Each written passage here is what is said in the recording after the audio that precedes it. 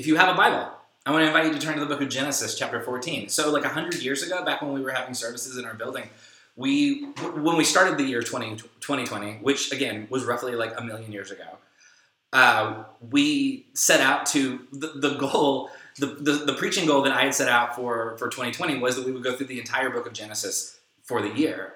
And then, some weird things happened. And for a little while, at least, when this whole thing first began, it felt like maybe we don't need to just proceed as planned. Maybe we need to stop and acknowledge where we are and what's going on and like how we're sort of processing all these things. And so we stopped the book of Genesis and we did the book of Philippians, thinking that by the time Philippians was over, we'd be able to just like reset and go back to normal and just jump right back into Genesis. Well, we finished Philippians last week and we are still doing this. So we're just going to, rather than me try and find another like interlude series to do, we're just going to go back into Genesis. We will finish Genesis in the year 2020, so help me. So we're going to jump back into Genesis. I'm going to do a really quick recap just because, again, a lot has happened. We've had a lot to process since the last time we talked about Genesis. So the first 11 chapters of the book of Genesis are kind of this prologue, this prelude to a lot of the other stories that are going to come after. They're kind of big scale types of stories about the nature of evil and free will and what it means to be who we were created to be. So there's a lot of like big grand narratives that occur from Genesis 1 to Genesis 11. And then in Genesis chapter 12, we're introduced to a character, to an individual by the name of Abram. And from Genesis 12, for a while, we begin to follow the story of Abram. And then the rest of Genesis will deal with the descendants of Abram. So at some point, we'll deal with Abram's son Isaac, and then Abram's grandson Jacob, and then later on, Abram's great-grandson Joseph and all of his brothers. So now we're still dealing with Abram. And the last time we talked about Genesis, we looked at what is possibly one of the most troubling stories in the book of Genesis, which is really saying something. Actually, not one of the most troubling stories, 3 of the most troubling stories, because this is a story that repeats itself three times in the book of Genesis. And it's a story about how Abram goes into a city and he's worried about his own safety. And so he tells his wife, Sarah, hey, if anybody asks, tell them you're my sister because I don't want to die. And so he does this twice, and then his son Isaac later on does that again. So we're given some mixed messages about Abram, because the first thing we're told about Abram in Genesis 12 is that Abram's job is to be a blessing in the world. He is told, by God says, I will make your name great, and you will go, and you will be a blessing. And then the very next thing we see is Abram doing something that is really not great. And so we're sort of left with this kind of dissonant sense of, so am I supposed to like Abram or am I not supposed to like him? I don't know how to feel about this particular character. So this is the guy that we're supposed to be following for a little while in the book of Genesis. So that's where we're at with it.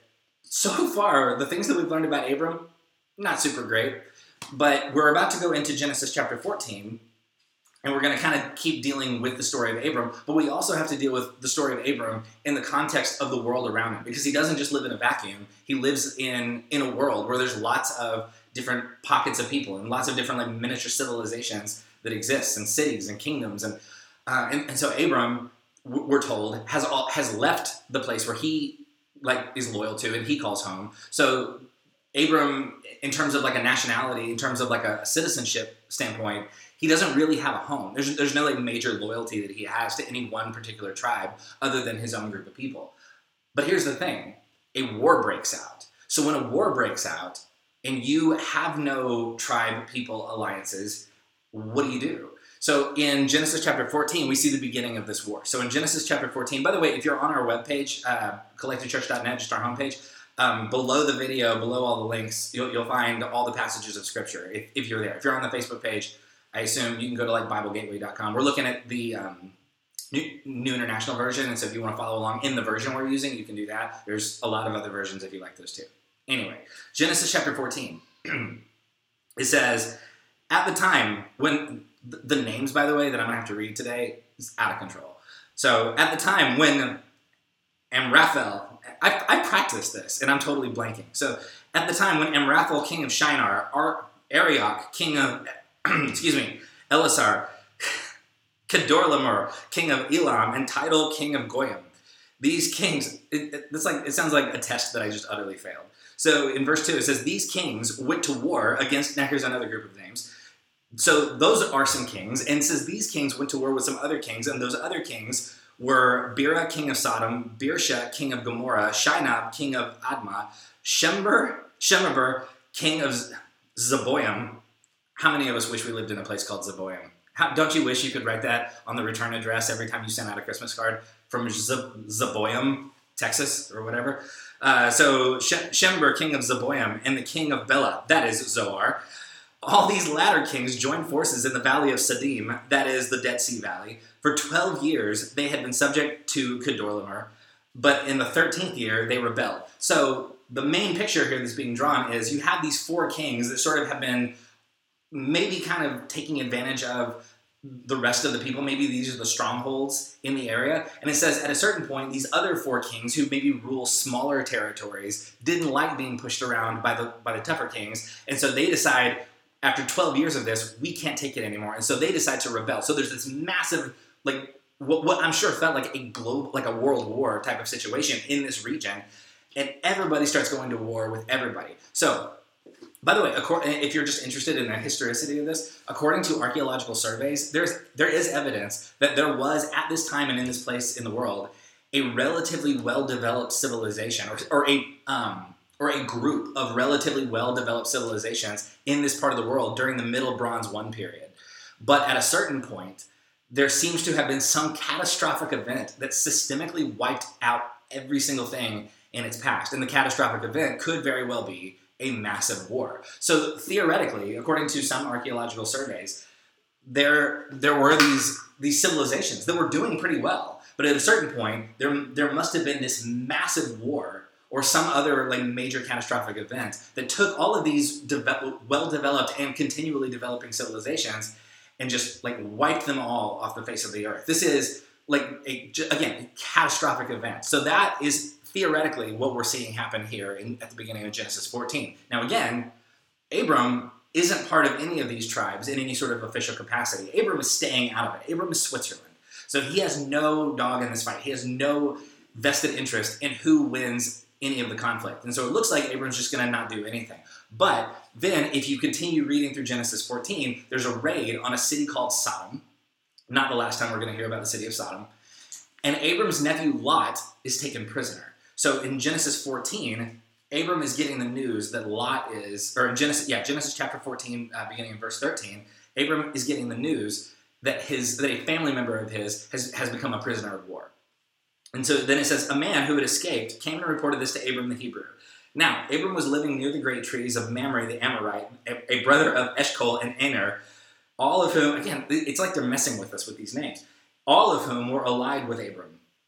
So even though he's out of it, Abram has some sort of like military political alliances.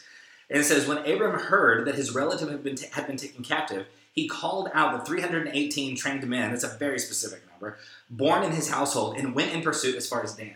During the night, Abram divided his men to attack them, and he routed them, pursuing them as far as Hobah, north of Damascus. So if you're trying to like locate this on the map, Damascus tells us this is near, like this is in the region where Syria currently is. So it says, he, Abram, recovered all the goods and brought back his relative Lot and his possessions together with the women and the other people.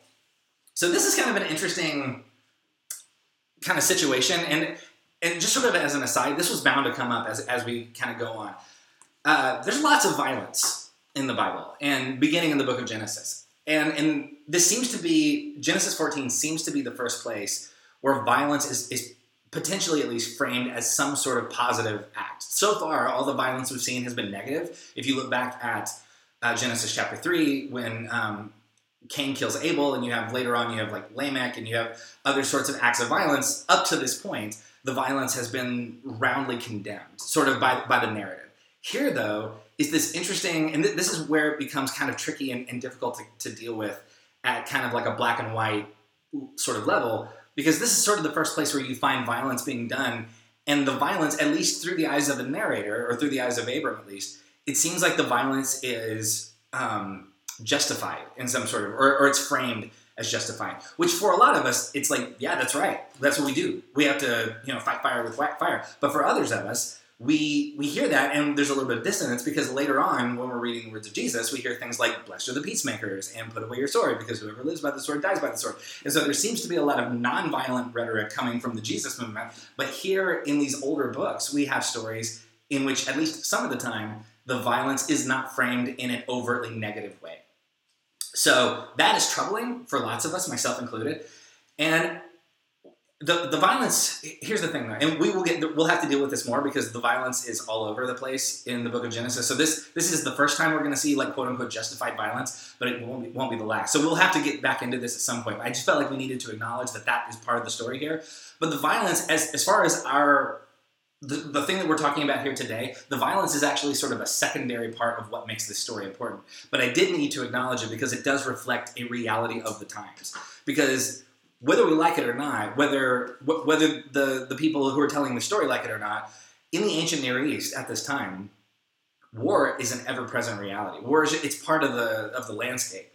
And I mean, in fact, if we had a document from this time, from the ancient Near East, that told the story of an ancient people, and there was absolutely no violence at all, if there was no war or conflict, or there was always war and they just happened to always be able to stay out of it no matter what, that would feel like that would not feel like a document we could rely on very well, because it would feel disconnected from reality. This was sort of just a reality of the time. There was war constantly. There were tribes and kingdoms and pockets of people and civilizations who were constantly warring over either territory or goods or some other thing that two different groups of people wanted with conflicting interests.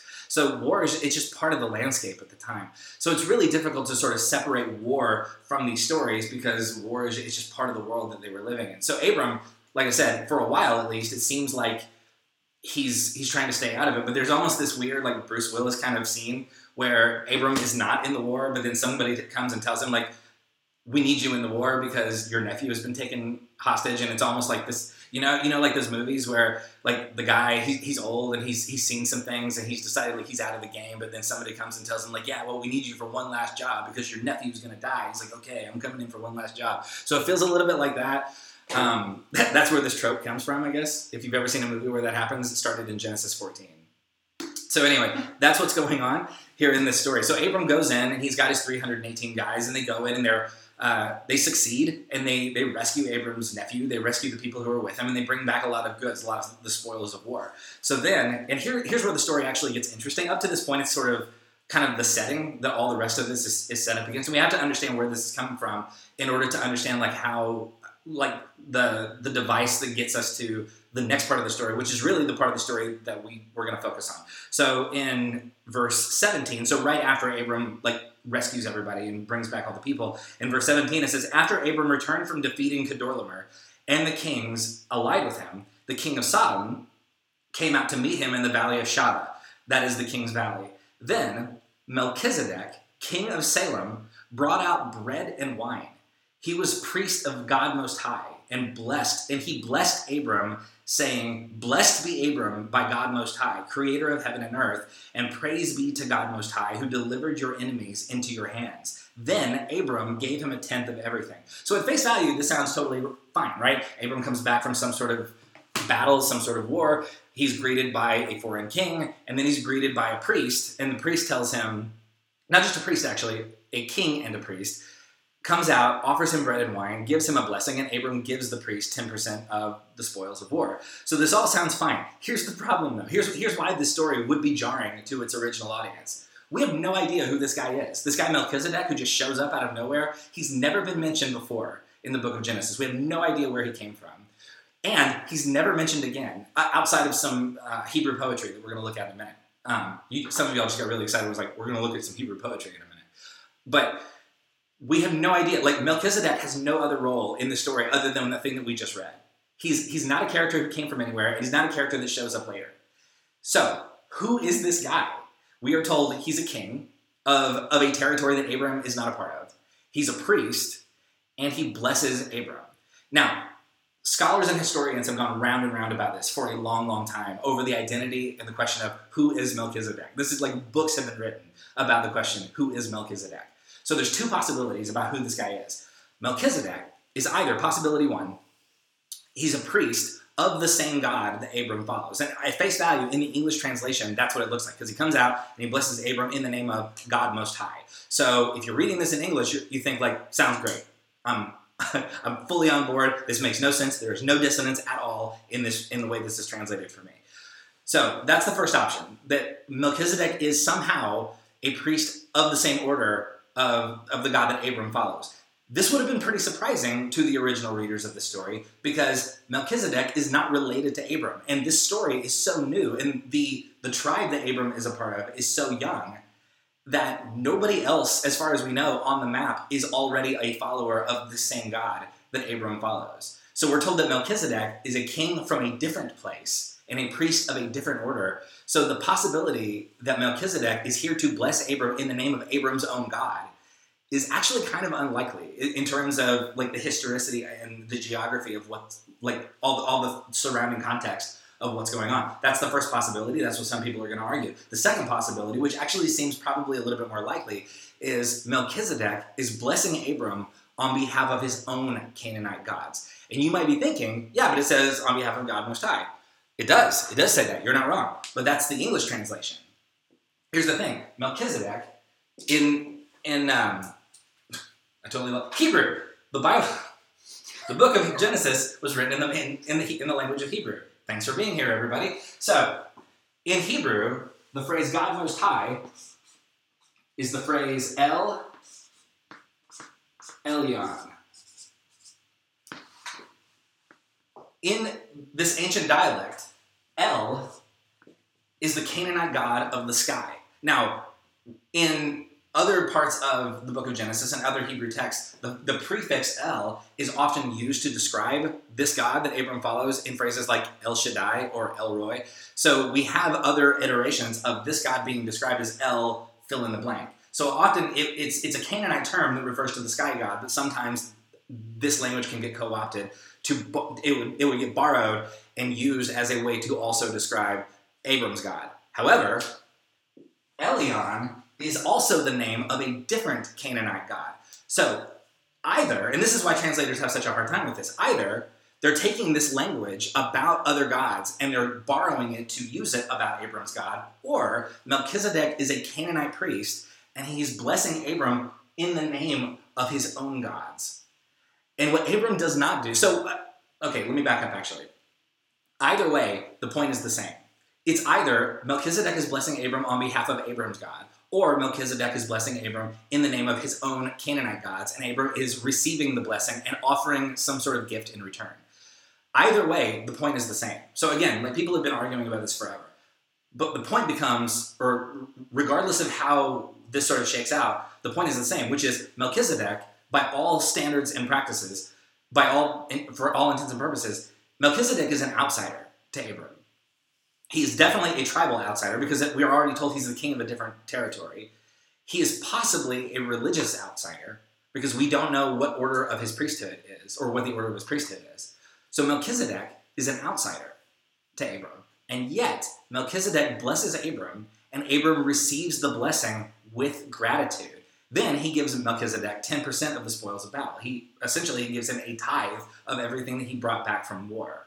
So, any way you slice it, the story, to the original readers, the story would have been pretty challenging to the people of its day. The ancient Near East is a deeply tribal place. You don't go around blessing people in the name of gods that aren't theirs. And if you are a worshiper of other gods, you don't just open-handedly receive blessings from people who worship different gods than you do. This is almost unheard of in the ancient Near East. So any way you slice it, this is an odd sort of scene because Melchizedek is a king, not of a region that Abram lives in. He's a king of Salem or Salem, however you pronounce that.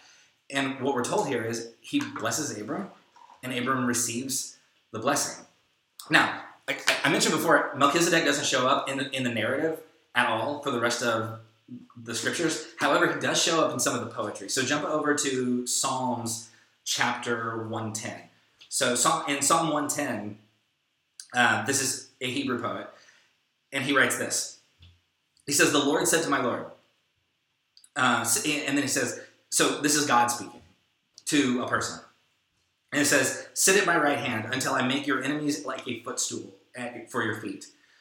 The Lord will extend your mighty scepter from Zion, saying, rule in the midst of your enemies. Your troops will be willing on your day of battle. Arrayed in holy splendor, your young men will come to you like dew from the morning's womb. So essentially, God is saying to this person, I will give you some sense of, sorry, an elephant just landed on the roof. So anyway, it says, arrayed in holy splendor, your young men will come to you like dew from the morning's womb.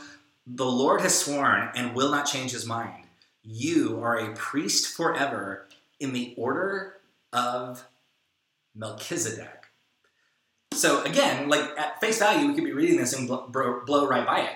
But here, like if you're someone who's reading this, you're thinking, whoa, the order of Melchizedek? What are you talking about? Because there is no order of Melchizedek. How can somebody be in the order of Melchizedek because to say that someone is in the order of something, you have to know where Melchizedek came from and who came after him. For there to be an order, there has to be some sort of line of succession. There is no line of succession. We have no idea, again, who preceded Melchizedek and who came after Melchizedek. So when God says through the poet, you are a priest in the order of Melchizedek, what are you talking about? How can anybody be in the order of Melchizedek?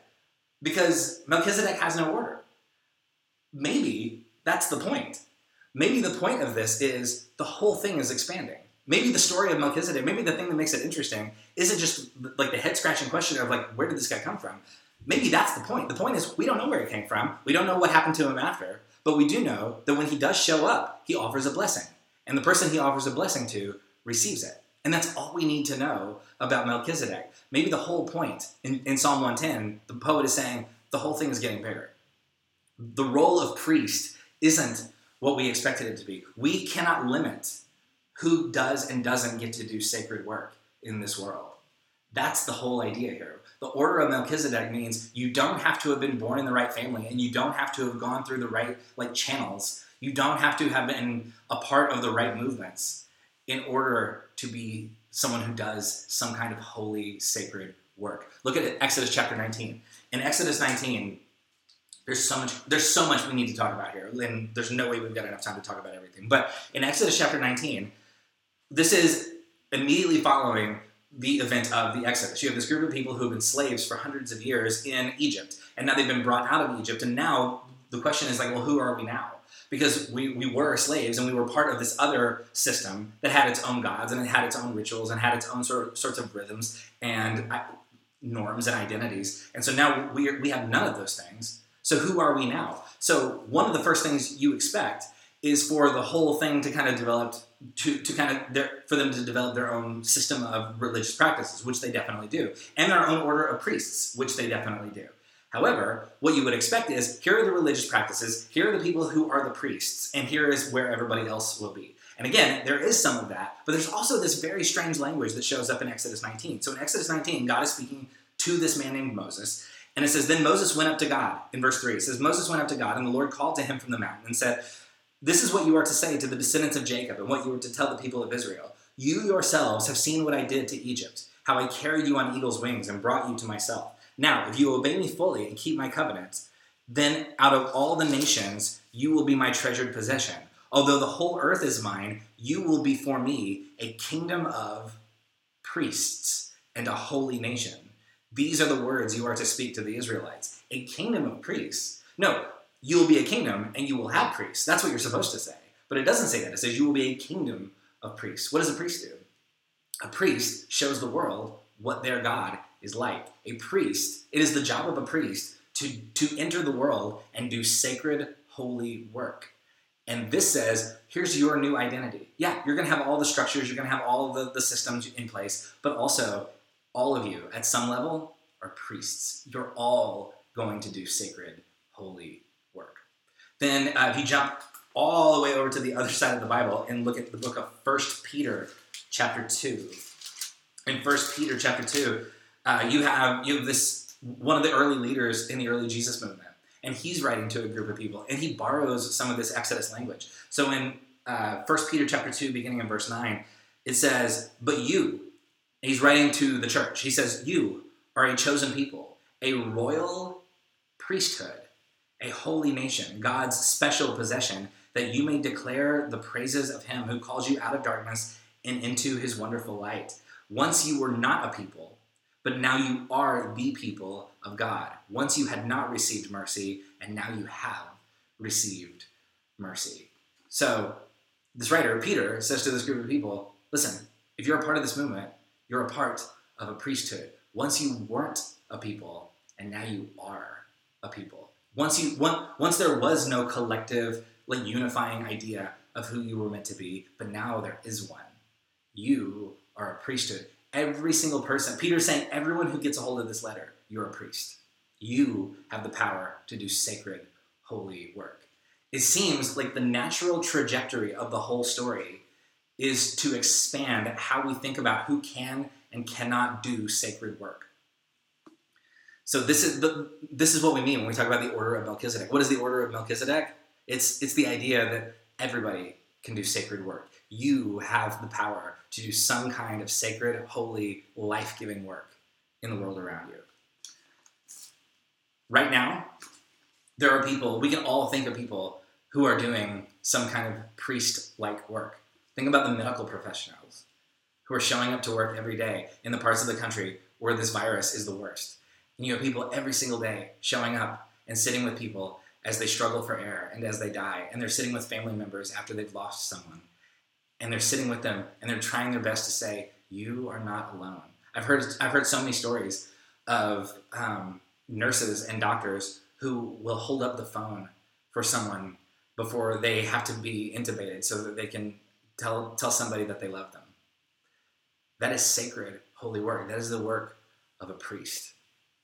You have the capacity. You are empowered to do sacred, holy work. Think about your kids' teachers. We were towards the end of the school year, our kids had like a Zoom church or school assembly, and they had like all the teachers got an opportunity to say something encouraging to each one of their students, which I would imagine would have been really, really difficult considering like how the last part of the semester went. But to listen to these teachers like speak kind, encouraging words to our kids over Zoom, as we were all huddled around a laptop and watching our kids be spoken to as if they matter by somebody who doesn't live in this house, and to give them a sense of it's going to be okay. And there are people here who care about you, and you are a special, sacred person, and you matter a whole lot to me. Like that is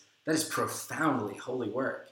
And so we watched our kids' teachers serve as priests to our kids for the last part of the school year. And of course, obviously, there's a lot of talk right now about like, there are certain professions and there are certain types of roles in the world that maybe we've undervalued. Maybe we haven't spent enough time elevating to a certain extent. And now we're seeing like in an emergency, there are certain types of people, there are certain professions, there are certain personality types that we really rely on.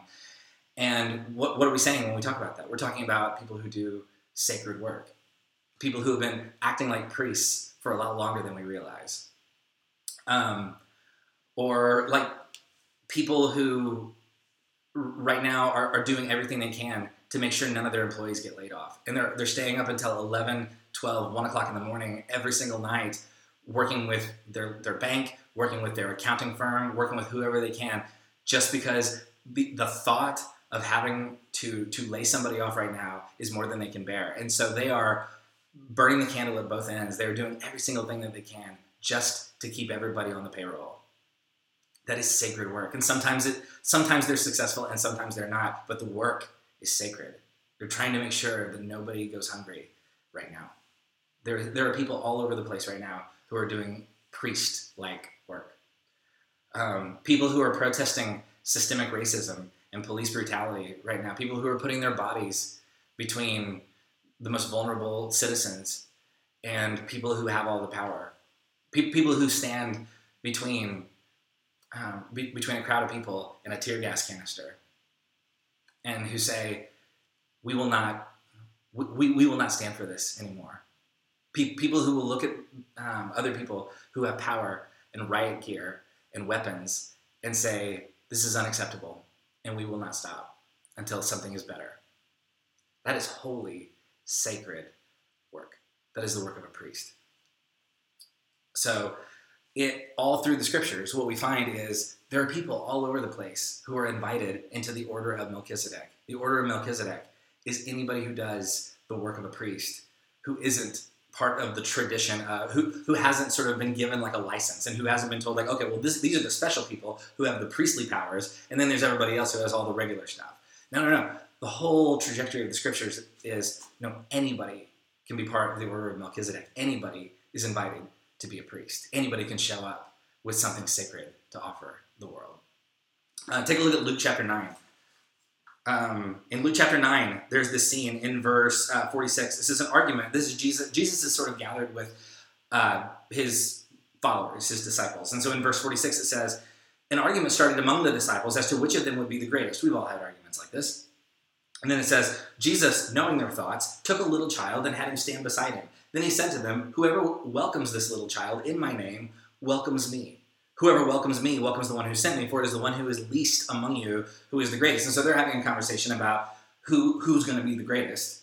And Jesus says that is such an uninteresting conversation. An argument and a fight over who gets to be great is so uninteresting to Jesus. And so he brings in a child. And the reason a child is significant isn't because children are like wide-eyed and innocent. It's because in this part of the world, at this period of time, children have no social value. A child cannot return a favor. A child has no capacity to invite you to a party with really important people. Until the general consensus at the time was, until a child is old enough to work the family business, a child is only a negative and not a positive. And so the only reason you keep children around is because one day they'll be big enough to help out around the house and to earn money or to participate in the economic well-being of the household. And so Jesus says, whoever welcomes a child welcomes me. What he's saying is like, maybe an argument over who does and doesn't get to be great, maybe that fully misses the point. Maybe that's actually, that argument is a major waste of time. And Jesus says, maybe instead we should be having conversations about who are we offering some amount of grace to, and who are we inviting into this conversation. This goes back to what we talked about last week. But then immediately following this happens, because the disciples, having been called out in the way that they have, their response is to change the subject.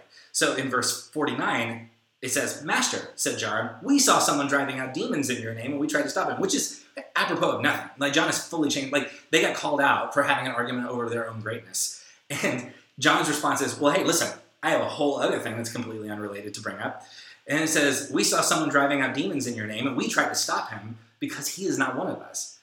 So, in other words, which, by the way, this is such a weird story, because John says, yeah, we saw this guy driving out demons. And I would assume, I don't have a lot of experience with this, but I would assume that if you have fewer demons, it's usually better. So John sees somebody who's driving out demons, which I assume in any context is a net positive. And he tells Jesus, like, look, we saw this guy doing this thing, and he's not one of us. And so we tried to stop him. So this, and the reason this is sort of connected to the thing about the child is because there's sort of this general understanding that the people who follow Jesus have this elevated sense of their own place in reality. And they have the sense of, like, we've been a part of this thing. We are owed certain things. And Jesus, first of all, says, no, you're not owed any. Like, this is not a thing, this is not a story about how you are owed something. And then he brings in the child, and then John says the thing about, yeah, but we saw this guy driving out demons, but he's not one of us. Like, we never saw him in any of our, like, group meetings, so we tried to stop him. And so Jesus, here's what Jesus says in verse 50. Jesus says, do not stop him. Jesus says, for whoever is not against you is for you. So what begins as a conversation about who is great and who isn't, it becomes a conversation about, no, the whole thing.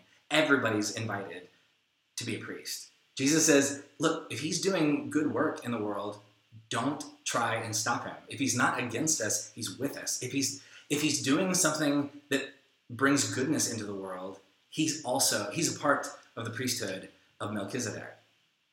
And your arguments, these petty arguments over who's bigger, who's better, who's greater, like, this is so, these arguments are just boring and uninteresting to Jesus.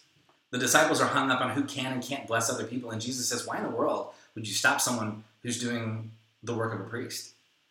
So what if Abram had responded like this to Melchizedek? He would have missed a blessing. He would have missed a divine sacred encounter. If when Melchizedek shows up and he begins to bless Abram in the name of El Elyon, if Abram had said, like, whoa there, buddy, like, don't get your El Elyon juice on me. If he responded like that, then this whole thing would have a whole different trajectory, but he doesn't. Not only does he receive the blessing, he offers a gift in return as an act of gratitude for the blessing. So what if Abram had reacted like the disciples had reacted when they saw the guy casting out demons? Well, yeah, you would have missed it. So Jesus is saying, no. Like, there are people out there who are doing holy, sacred work. And if you try and stop them, you're missing it. You're actually in the way a little bit. So, part of Melchizedek's blessing involves bringing out bread and wine. And this is significant for a couple of reasons. Obviously, bread and wine will become deeply symbolic in specific religious rituals, such as like Passover, and then later on in Christian tradition, the communion. So there's a sacred dimension to offering bread and wine along with the blessing. There is sort of a sacred image to this, but it's also sort of a part of a larger custom, because there was a larger custom of greeting someone who had been on a difficult journey or at war. And so if someone returns home from a difficult journey or from war, the custom would be that you would greet them with something that would be kind of refreshing or sustaining in some sort of way, some kind of bread and wine. In fact, take a look at the book of 2 Samuel, verse 27. So in 2 Samuel chapter 17, verse 27. So in 2 Samuel 17, it says the watchman, I'm sorry, I'm in the wrong chapter. It says, when David came to Mahanaim, Shobi, son of Nahash, and Rabbah from the Ammonites, and Machir, son of Amiel, from Lo-Debar, and Barzillai, the Gileadite. I've never had so many names to read in one sermon. From Rogelim, brought bedding and bowls and articles of pottery. They also brought wheat and barley, flour and roasted grain, beans and lentil, honey and curds, sheep and cheese from cow's milk for David and his people to eat. For they said, the people have become exhausted and hungry and thirsty in the wilderness. So there's this whole scene where David and the people who are with him have come back from what is described as a difficult journey, and they're greeted with all sorts of food and goods, pottery apparently, as a way of saying, like, you made it, you're home from the journey. And the last thing we're told is they were exhausted from the wilderness. What do we mean when we say exhausted from the wilderness? I really love this language, because wilderness is often, this is language that we use now. The wilderness is where a person feels wrung out. The wilderness is a place where somebody feels beaten down or drained or overwhelmed or frustrated and alone. The wilderness is where someone has reached the limits of what they can take before they feel like they're just going to break in half. One of the central questions in the book of Genesis, beginning with chapter 12 with Abram, one of the central questions of the entire book of Genesis is, when we talk about blessing, what do we mean by that? What do we mean when we talk about what it means to be a blessing? I would argue that blessing is what happens when you take whatever you have to offer and you give it to someone who is exhausted from the wilderness. Yesterday, when we were at the event at Trinity Harvest, one of the things that they did was something called a one-word check-in. And so after a couple of people had spoken, and again, it was this event where people were kind of lamenting and speaking out about kind of all the thoughts and emotions and feelings of what it's like to be a person of color in a world where police brutality is so often not addressed and justice is very rarely served. And so they did this thing called a one-word check-in, where people would, like, they would pass around a microphone, and people would, or someone would walk around with a microphone and just let somebody say, like, what's the one word you're feeling right now? And the number of people who said some variation of, I'm tired, I'm angry, I'm exhausted, I'm afraid. What is this? What are they saying?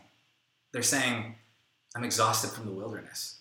I feel like I've been living my whole life in the wilderness. I'm tired, I'm exhausted, I have nothing left to give, I'm wrung out, I'm completely drained from always living in some amount of fear, or of being angry and tired all the time, of being afraid to leave my own house for fear that a person whose job it is to protect me might actually hurt me. Yeah, that takes a real toll on a person. We have people all over the place right now who are exhausted from the wilderness. The people I mentioned before, people who are working long hours, people who are trying their best to keep other people alive, people right now who are trying their best to keep their businesses afloat, people right now who just have so little to give, are exhausted from the wilderness. I would argue that to be a blessing is what you do for somebody who is exhausted from the wilderness. I saw an article a few weeks ago that talked about how people who struggle with like certain mental illness struggles right now are on the rise. I mean, obviously, things like anxiety and depression and insomnia, like just all sorts of things that reveal like there are lots of us who feel like we're kind of collapsing. Like there's just not a whole lot to give. People are exhausted from the wilderness in ways that probably a lot of us are not used to even being close to feeling. Offering a blessing to someone is when you leave that person feeling a little bit more understood and a little bit less alone and a little bit more able to face tomorrow. You cannot fix most people's problems, but you can offer them a little bit of bread and a little bit of wine. You can offer them grace and peace when they stumble in from the wilderness. You have the power to be a blessing to others. You have the power to offer bread and wine to exhausted, weary people. You don't need permission to do sacred, holy work. You are invited to be part of the order of Melchizedek. You have the power to offer grace and peace, a blessing to anyone who needs it. If you can identify the pain or the fear or the exhaustion of someone else, and you can respond with some sort of bread and wine, then you can do the work of a priest. So may we find ways to be part of the order of Melchizedek. May we not wait for other people to become a blessing. May we find ways to offer some amount of grace and peace, some sort of life for those who have been in the wilderness for far too long. May we offer comfort. May we offer hope. May we offer a listening ear. May we be patient with people as they struggle. May we remind people that they're not alone. And whatever that looks like for you, may you find a way to do sacred work. Even in these moments when we're all feeling it, when we're all trying our best and often feeling like we just can't do very much on any given day. May we find some sort of way, even in the smallest of ways, to offer some kind of blessing to others. May we find ourselves part of the order of Melchizedek. Let me pray for us. God, we thank you for this invitation to be priests in whatever situation we find ourselves in. May we offer grace and peace to people who are exhausted from the wilderness. May we recognize that there are people in our midst. We have neighbors, we have friends, we have coworkers who have been in the wilderness for a lot longer than we realize. For those who have been the victims of racist practices and policies, for those who are currently struggling deeply with mental health struggles, for those who check into work every single day, worried that their job won't be there for them, for those who are trying their best to keep their businesses alive, for those who are trying their best to keep their families in one piece, for those who are trying to parent their kids in a way that doesn't traumatize them in these moments. For all of us who are in the wilderness, we pray that we can be priests for one another. We pray that we can offer grace and peace and bread and wine to those who need it the most. May we check in with people who need to be checked in with. May we feel concern and express concern for those who are medically vulnerable right now. May we offer empathy and love and support for those who have lost someone during this time. May we find ourselves in the order of Melchizedek. And may we remember that we are always invited to do the work of a priest. In the name of Jesus we pray. Amen.